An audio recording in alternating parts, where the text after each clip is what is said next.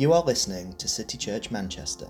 We are a church that invites everyone to enjoy Christ for the glory of God. If we can serve you in any way, then visit our website at citychurchmanchester.org to find out more.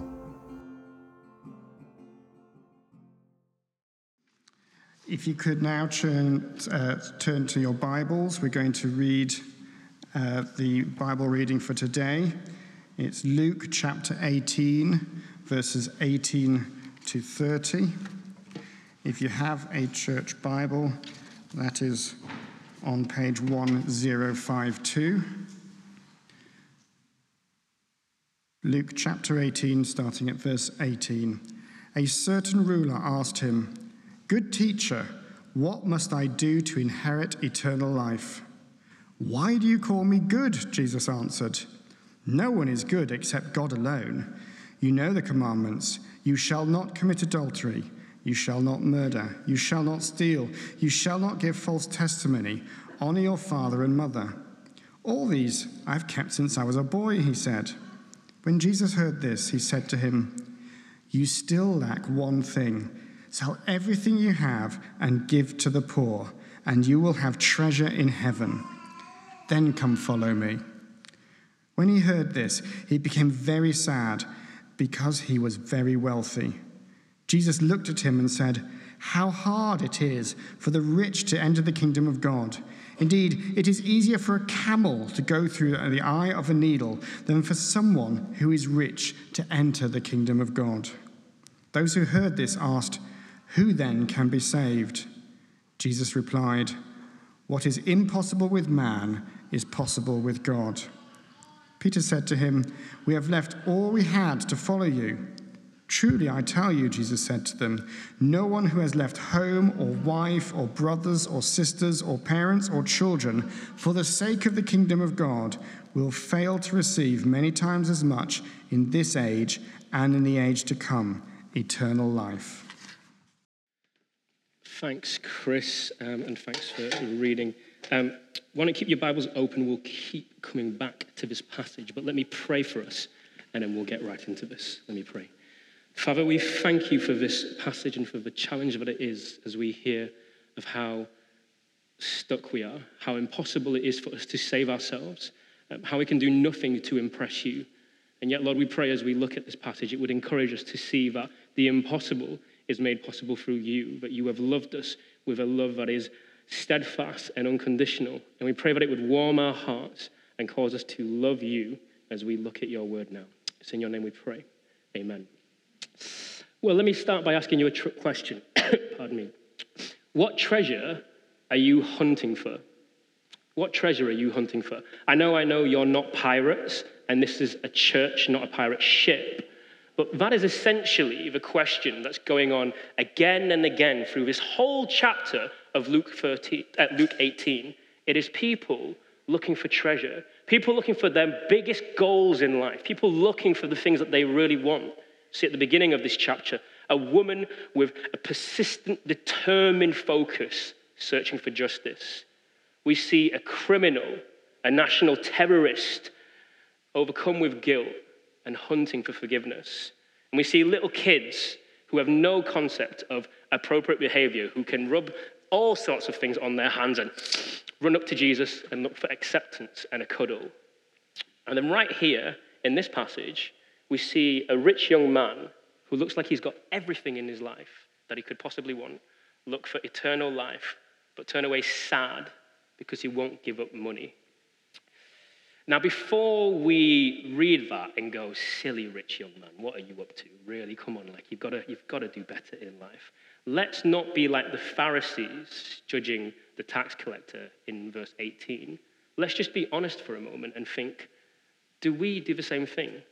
Do we think that we have some treasures in our lives? What are we hunting for? That we value, that we want more than anything else, that we think will bring us joy, bring us hope, be an ultimate thing? Let me confess to you and be honest that I often find myself searching for treasure, and quite often it is not the Lord that I love above all things. I find myself being drawn to other things. In fact, just like this rich young ruler, often I find myself believing that money will help me, money will fix my problems, money will make my life easier. Let me give you a little example from my life. I am ethnically Chinese with a Vietnamese surname, Duong.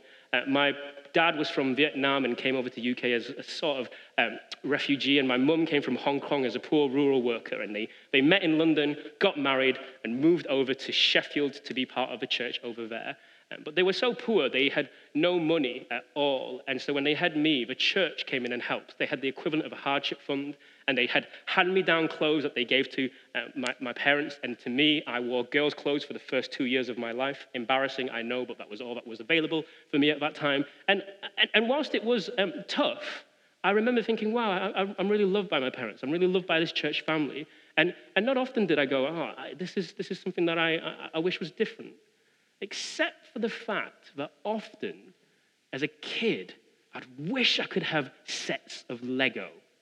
That was the big thing. All the other kids would have like Lego that they could piece together, but the really rich kids, the cool kids, they'd have those Lego sets with, the captain for the swimming, or, an underwater sea diver, or a pirate. They would have the good sets, and I'd always want to go play with them, and they'd be like, you can't play with us, you haven't got a set. So I'd have to just sit on the side. And I wouldn't ask my mum or dad for one of those Lego sets because I knew that they couldn't afford it, so I didn't make a big deal of it. Till one Christmas, my Auntie Amy, who was a teenager, she'd also come over from Vietnam, said to me, Eric, my boyfriend and I have got part-time jobs and we're going to save up. And this Christmas, you're going to get a Lego set. I was so excited. I could not wait till Christmas. The day finally comes. We travel down to London. I see our family and we're all there together and I'm so excited. This is it. This is going to make me cool. I'm going to have friends when I go back home. Everyone's going to think my set is amazing. And then Auntie Amy hands me this set of Duplo. It's not cool enough. It's not really Lego. It's Duplo. But, she's worked for it. I'm going to be grateful. She hands it over to me. I'm beaming with excitement, really, really full and thrilled. And my dad turns to me and just to say thank you. And before I say thank you, Auntie Amy just goes, my boyfriend and I built it all for you so you could see how it'd be set up. And we haven't really done Lego before, so we were worried it would break, so we've super glued all the bits together so they won't ever break and you can't pull them apart. And I'm there holding it, trying to pull it apart, and my face just drops. My world's crushed, and I cry, and then I'm really upset. And my dad realizes that I'm not going to say thank you, so he takes me outside, and I get disciplined. That Christmas, I did not get the Lego that I dreamed of. I got disappointment and the smacked bottom. It was not something that I hoped for. And actually, I remember later on the drive back home thinking, I wish I had money. I wish I had money enough to be able to buy just a Lego set that wasn't rubbish so that my friends, the people that I want to be friends with at school would think that I'm cool and then I won't be so alone when I'm at school. I wish I had enough money that my parents didn't have to work in the evening and then they could play with me. I wish I had enough money so that my Auntie Amy didn't have to always just think about getting jobs and she could actually just get on with her life and enjoy things. She's quite young. I wish I had money. This would fix all the problems in my life. Isn't that a logical thing to think? Isn't that something that we're tempted to believe? I mean, right now, we're in a cost of living crisis. Inflation is rising. Bills, petrol, and food is more expensive than ever. Our economy tanked 2 weeks ago.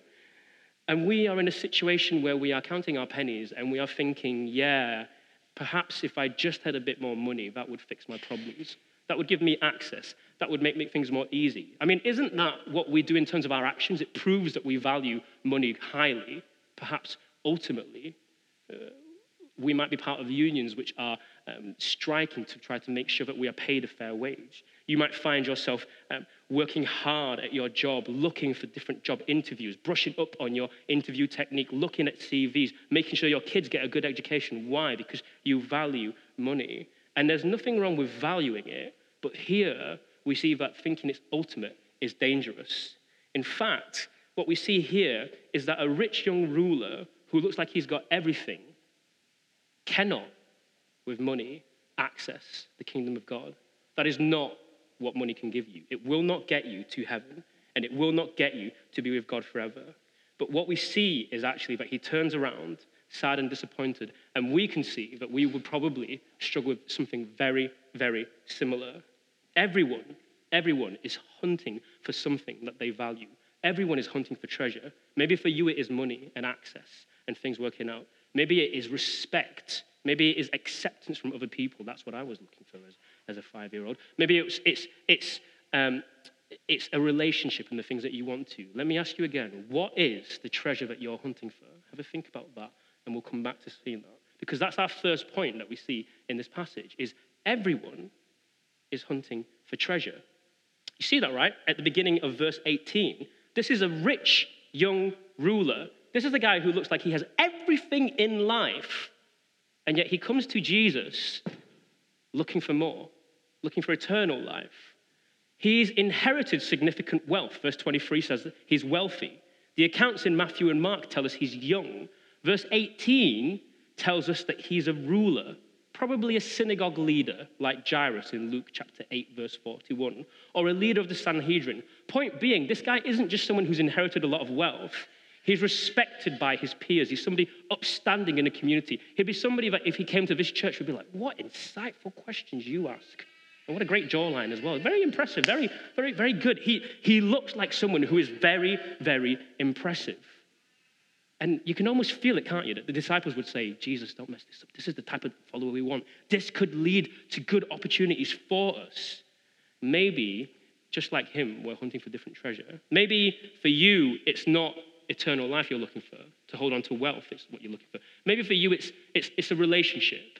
To find the right person that you would be with, to find somebody who would make you feel comfortable and just welcome you and accept you and build you up in the ways that you really want. I know a lot of us in this room, and especially in 630, are on dating websites, particularly some Christian dating websites. I hear one of them is called Salt. Do with me a little thought experiment for a second. Let's just imagine that this rich young ruler is on a dating website. Let's call him, I don't know, Malachi, a good Jewish name. He's quite impressive, isn't he? I mean, he's got a great smile, but he's also young, rich, and Matthew and Mark tell us, he's humble.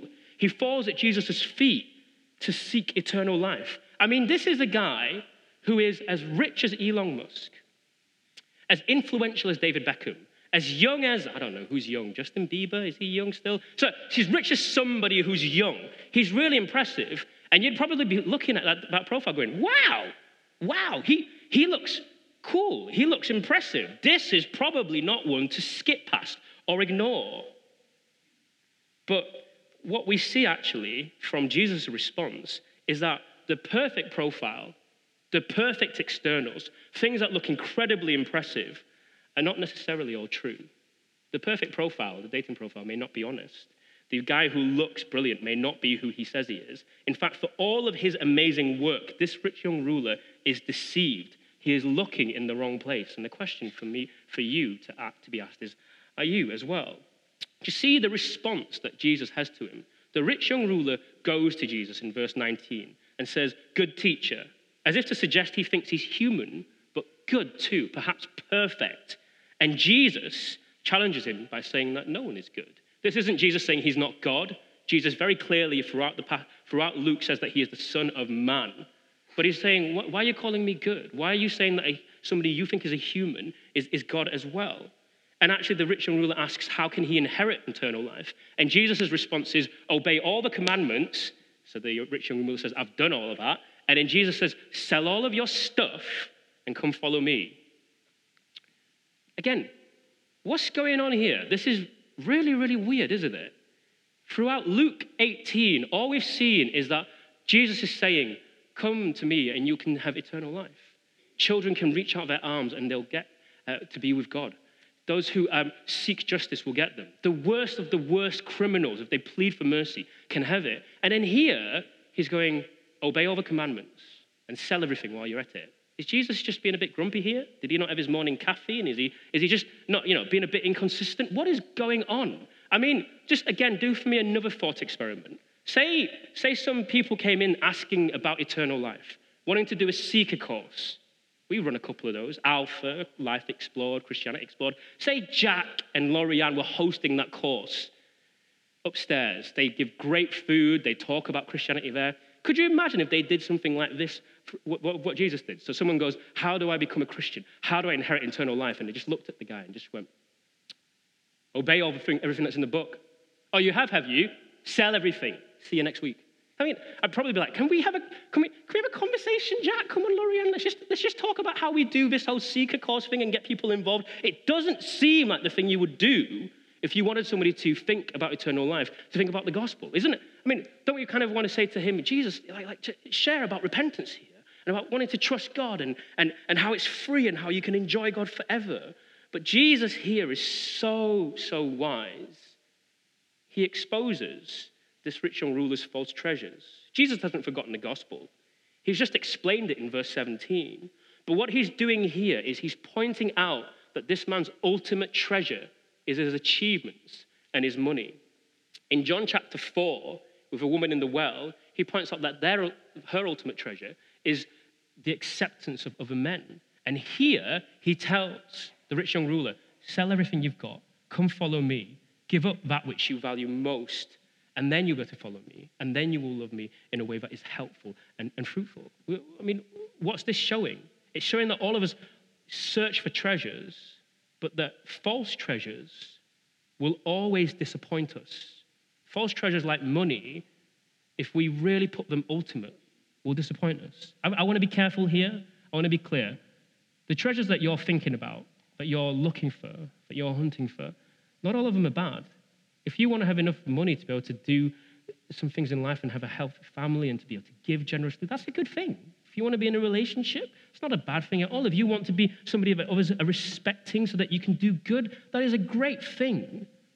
But they're all terrible gods. You see that, right?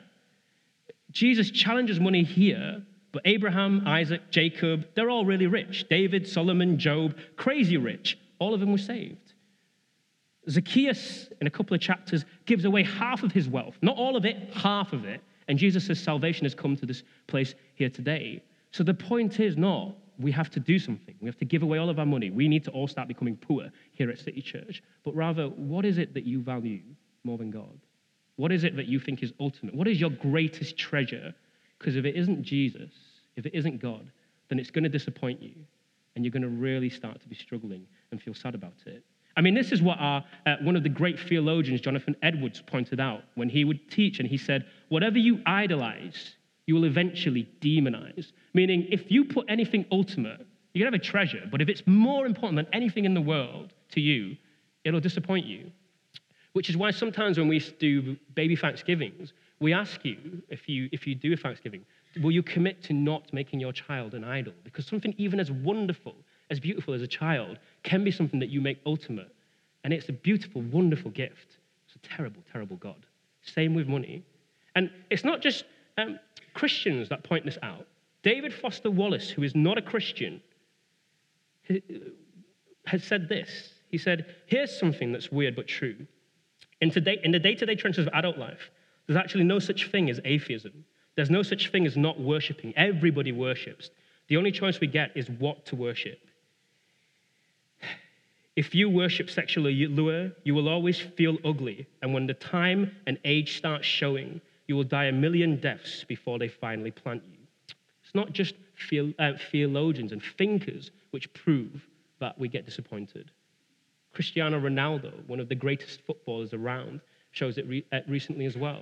He has known Cristiano Ronaldo for his incredible work ethic, that he perfects and focuses on anything. If you asked him what his treasure was, it would be being the greatest footballer. He works again. Messi might be incredibly talented. Ronaldo is a hard worker. Recently, he was in an interview, and he said this about his life. Being myself is boring. When it starts, it's cool. You're famous. You're a fantastic player. You win trophies. You score goals. You're on the front pages of a newspaper and television. But after years, you look at your life differently. I've got a girlfriend. I've got kids. And I want privacy, but there is no privacy anymore. My privacy is gone. If I had a chance now, I would pay to get my privacy back. People are like, yeah, but you're famous. You're rich. You have money. You have cars. You have houses. But this isn't all. Believe me, being famous is not that good. Do you know how many times I get to go to the park with my kids over the past 2 years? 0. If I go, a lot of people will come suddenly, and the kids will be nervous. I'll be nervous. My girlfriend will be nervous. I can't go to any bars with my friends because I know that they'll be uncomfortable with me there. So I avoid doing all these things because people around me will be disappointed. It's tempting, isn't it, to look at other people and go, wow, what wonderful treasures they could have. And yet everybody, if they pursue anything other than God, will find themselves bitterly disappointed and let down. Our false treasures will disappoint us. What's worse, actually, we see in this passage is false treasures won't just disappoint you. They'll pull you away from God. That's what we see in verse 24, right? Jesus makes a funny joke telling us that it's impossible for wealthy people to enter the kingdom of God. It's like a camel passing through the eye of a needle. Now, I know that you live in Manchester, and if I ask you, what do you know about a camel? You're going to go, nah, I can tell you it's about flat whites, but I don't even know how big a camel is. So let me help you. This is a camel, and it's pretty big, isn't it? Some of my pastor friends always say, City Church is so inventive with its ideas. I think the cardboard really shows that, doesn't it? But let's just say this is the size of a camel, and let's just say this is the size of a needle. And the point that Jesus is saying is, this won't fit in this. I mean, it's fairly simple. It's quite funny as well, isn't it? It's fairly obvious. Like, can you get that in here? No. I mean, I tried this week. I just turned to Calvin, my 5-year-old, and went, can we fit that in here? And his response was, Daddy, you're not very clever, are you? No. I mean, but don't we do that with trying to be impressive? We go, if I just serve God in these ways, I could do it over here? No. Or how about if I read my Bible every single day and then really become, really focused? Maybe it'll fit. No. Or maybe if I pray in such a way where I really wrinkle my forehead so I'm really focused on wanting engaging God. No. It's just not possible. You can't fit it in. It doesn't work. I know it sounds silly, but isn't it something that we do from all the time? We try to impress others. But the point is, everybody is in trouble. Do you see that in verse 25 as well? It doesn't say just that wealthy people can't do this. It says camel, eye, needle. But then actually, that the kingdom of God can't be inherited by man. All men. Not wealthy men, all men. Meaning that all of us are in trouble because all of our idols pull us away from God. And so we can't enter the kingdom of God, which is why in verse 28, the disciples start to get a bit nervous. They start to get a bit scared, right? The disciples are going, they don't go, oh, cool, let's go for lunch, Jesus. Sorted. They start to get worried and go, just so you know, we've sold everything to follow you. We've given up everything. Do you not know how much I value you, how much I want to be with you, how much I want to follow you? But let's just be honest for a second here and think about it. It's not long after this that one of the disciples betrays Jesus for 30 pieces of silver and turns his back on Christianity forever to have our Lord and Savior killed. You just don't know. And I think one of the dangers that we can have, City Church, is we can be in a church like this, look like we are trying to follow God with all of our minds, hearts, and souls, try to put all of our energy and effort into impressing other people around us. And the question really is, do you love the Lord more than anything else? Because if you don't, then it really is trying to fit that through here. It's impossible. It's just not possible. And it becomes really scary for us, doesn't it? Because it makes us realize how little we can do to enter the kingdom of God. We are stuck, all of us, because we pursue false idols and they lie to us on a daily basis. But there's comfort to be found here because it tells us that this is impossible, but because of what Jesus has done, camels can fit into needles. Because of what God has done, the impossible is possible. His word tells us that.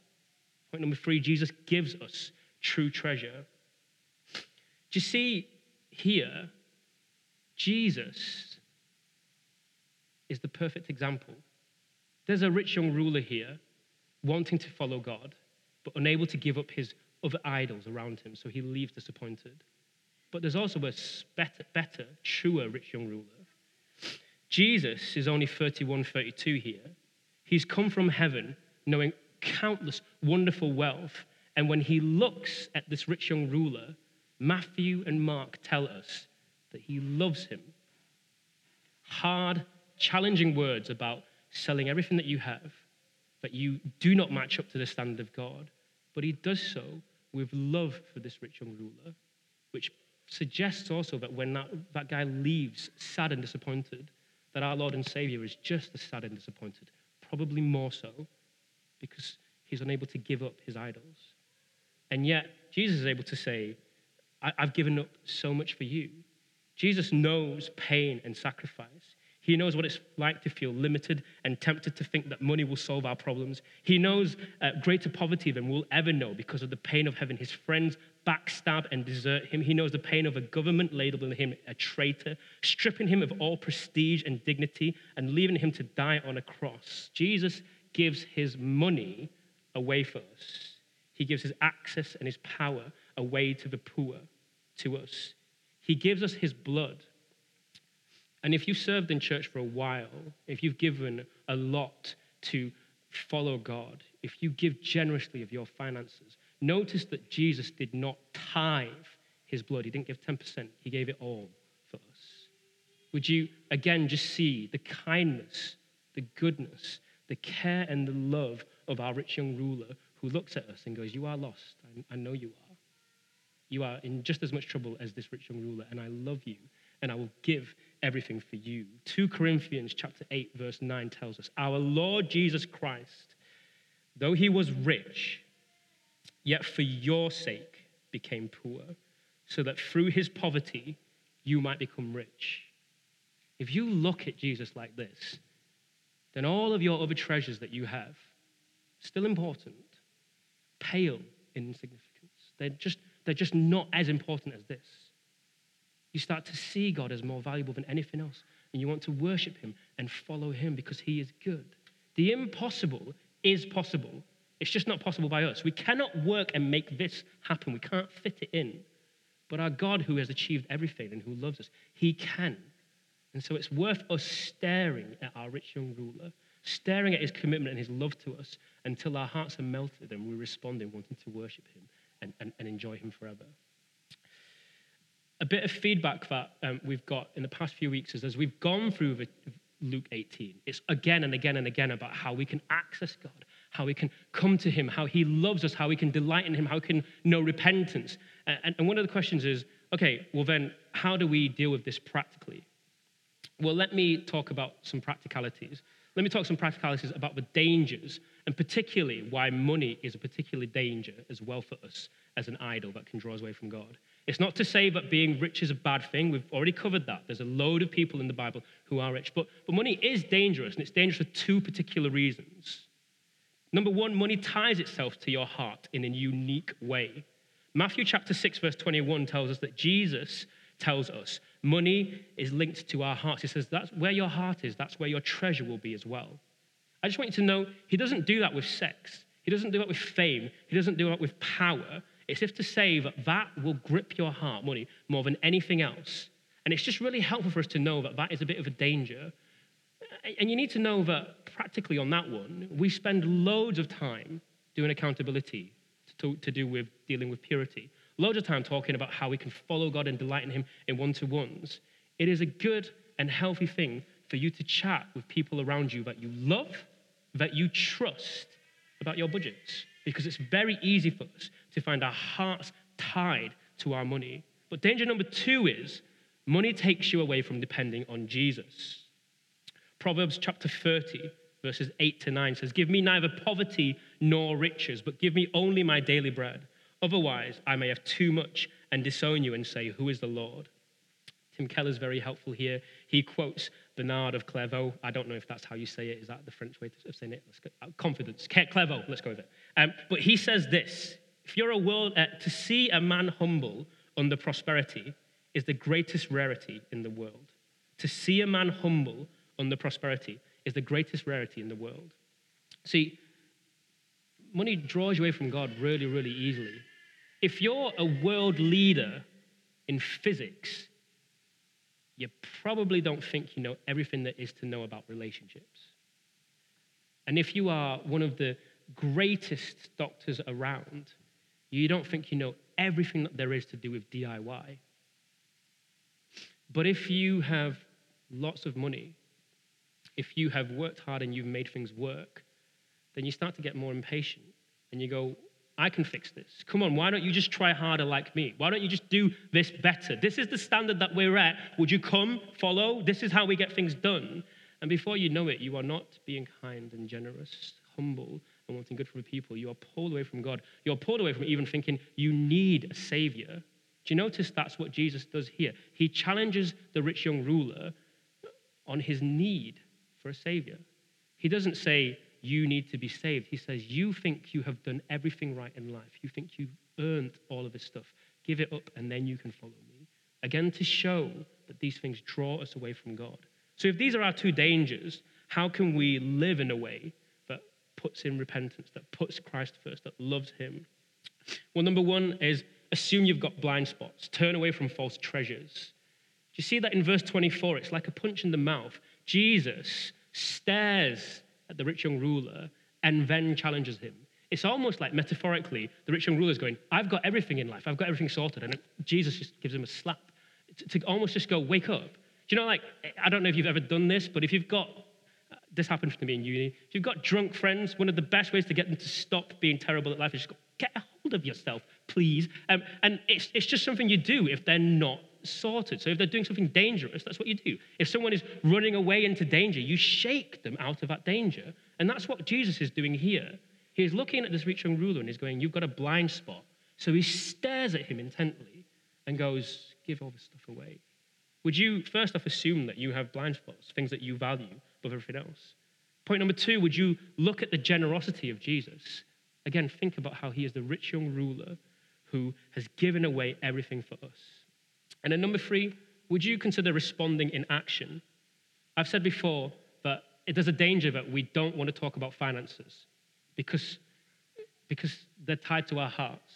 But also because can I be honest, we're British. So we're like, I don't talk about that stuff. It's icky. But God's just told us that it's tied to our hearts in a way that's unhealthy. So hear me. I'm not, as the pastor, saying, tell me about it and we'll talk about how much you should give. No. I'm not saying that. I'm saying talk with your connect groups. Talk with the people around you. Talk with those that you love and trust and say, does this budget look like I'm being somebody who loves money or loves my Lord?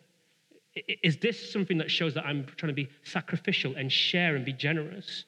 Talk with those people around you who you trust that God has given you and go, how much can I give to those around me, to things like Coffee for Craig, to missionaries, to our local church, to the different things around me, so that I might be able to model sacrificial love for God as well. And when it feels like it's something that's tough, that's probably about the right amount. But please, again, hear me. I'm not saying do that with me. Do that with the people around you and chat it through. The worst thing that we can do is just sit there and not talk about it. We see the danger of that when we talk about, say, something like purity. It's the same for money, if not more so. Let me encourage you. Assume you've got blind spots. Look at the gentleness and wonderfulness of God, and then share with other people. You might even think, I'm not really that good at budgeting. We don't get life lessons in budgeting at school. You're probably better than the other people around you, and they've got a bucket load to learn from you. Please, would you do that and consider doing that in your connect groups? But let me finish with this. All of this, our actions that we're supposed to do, are to help us see God's goodness, to delight in him, and to love him. This entire chapter is about people crying out to God and him responding. Ralph preached about Luke chapter 8, verses 1 to 8. A woman cries out for justice. God responds. Verses 9 to 14, Brent preached about how a tax collector gets forgiveness and redemption. God responds. Matt preached last week about how children are welcomed to God.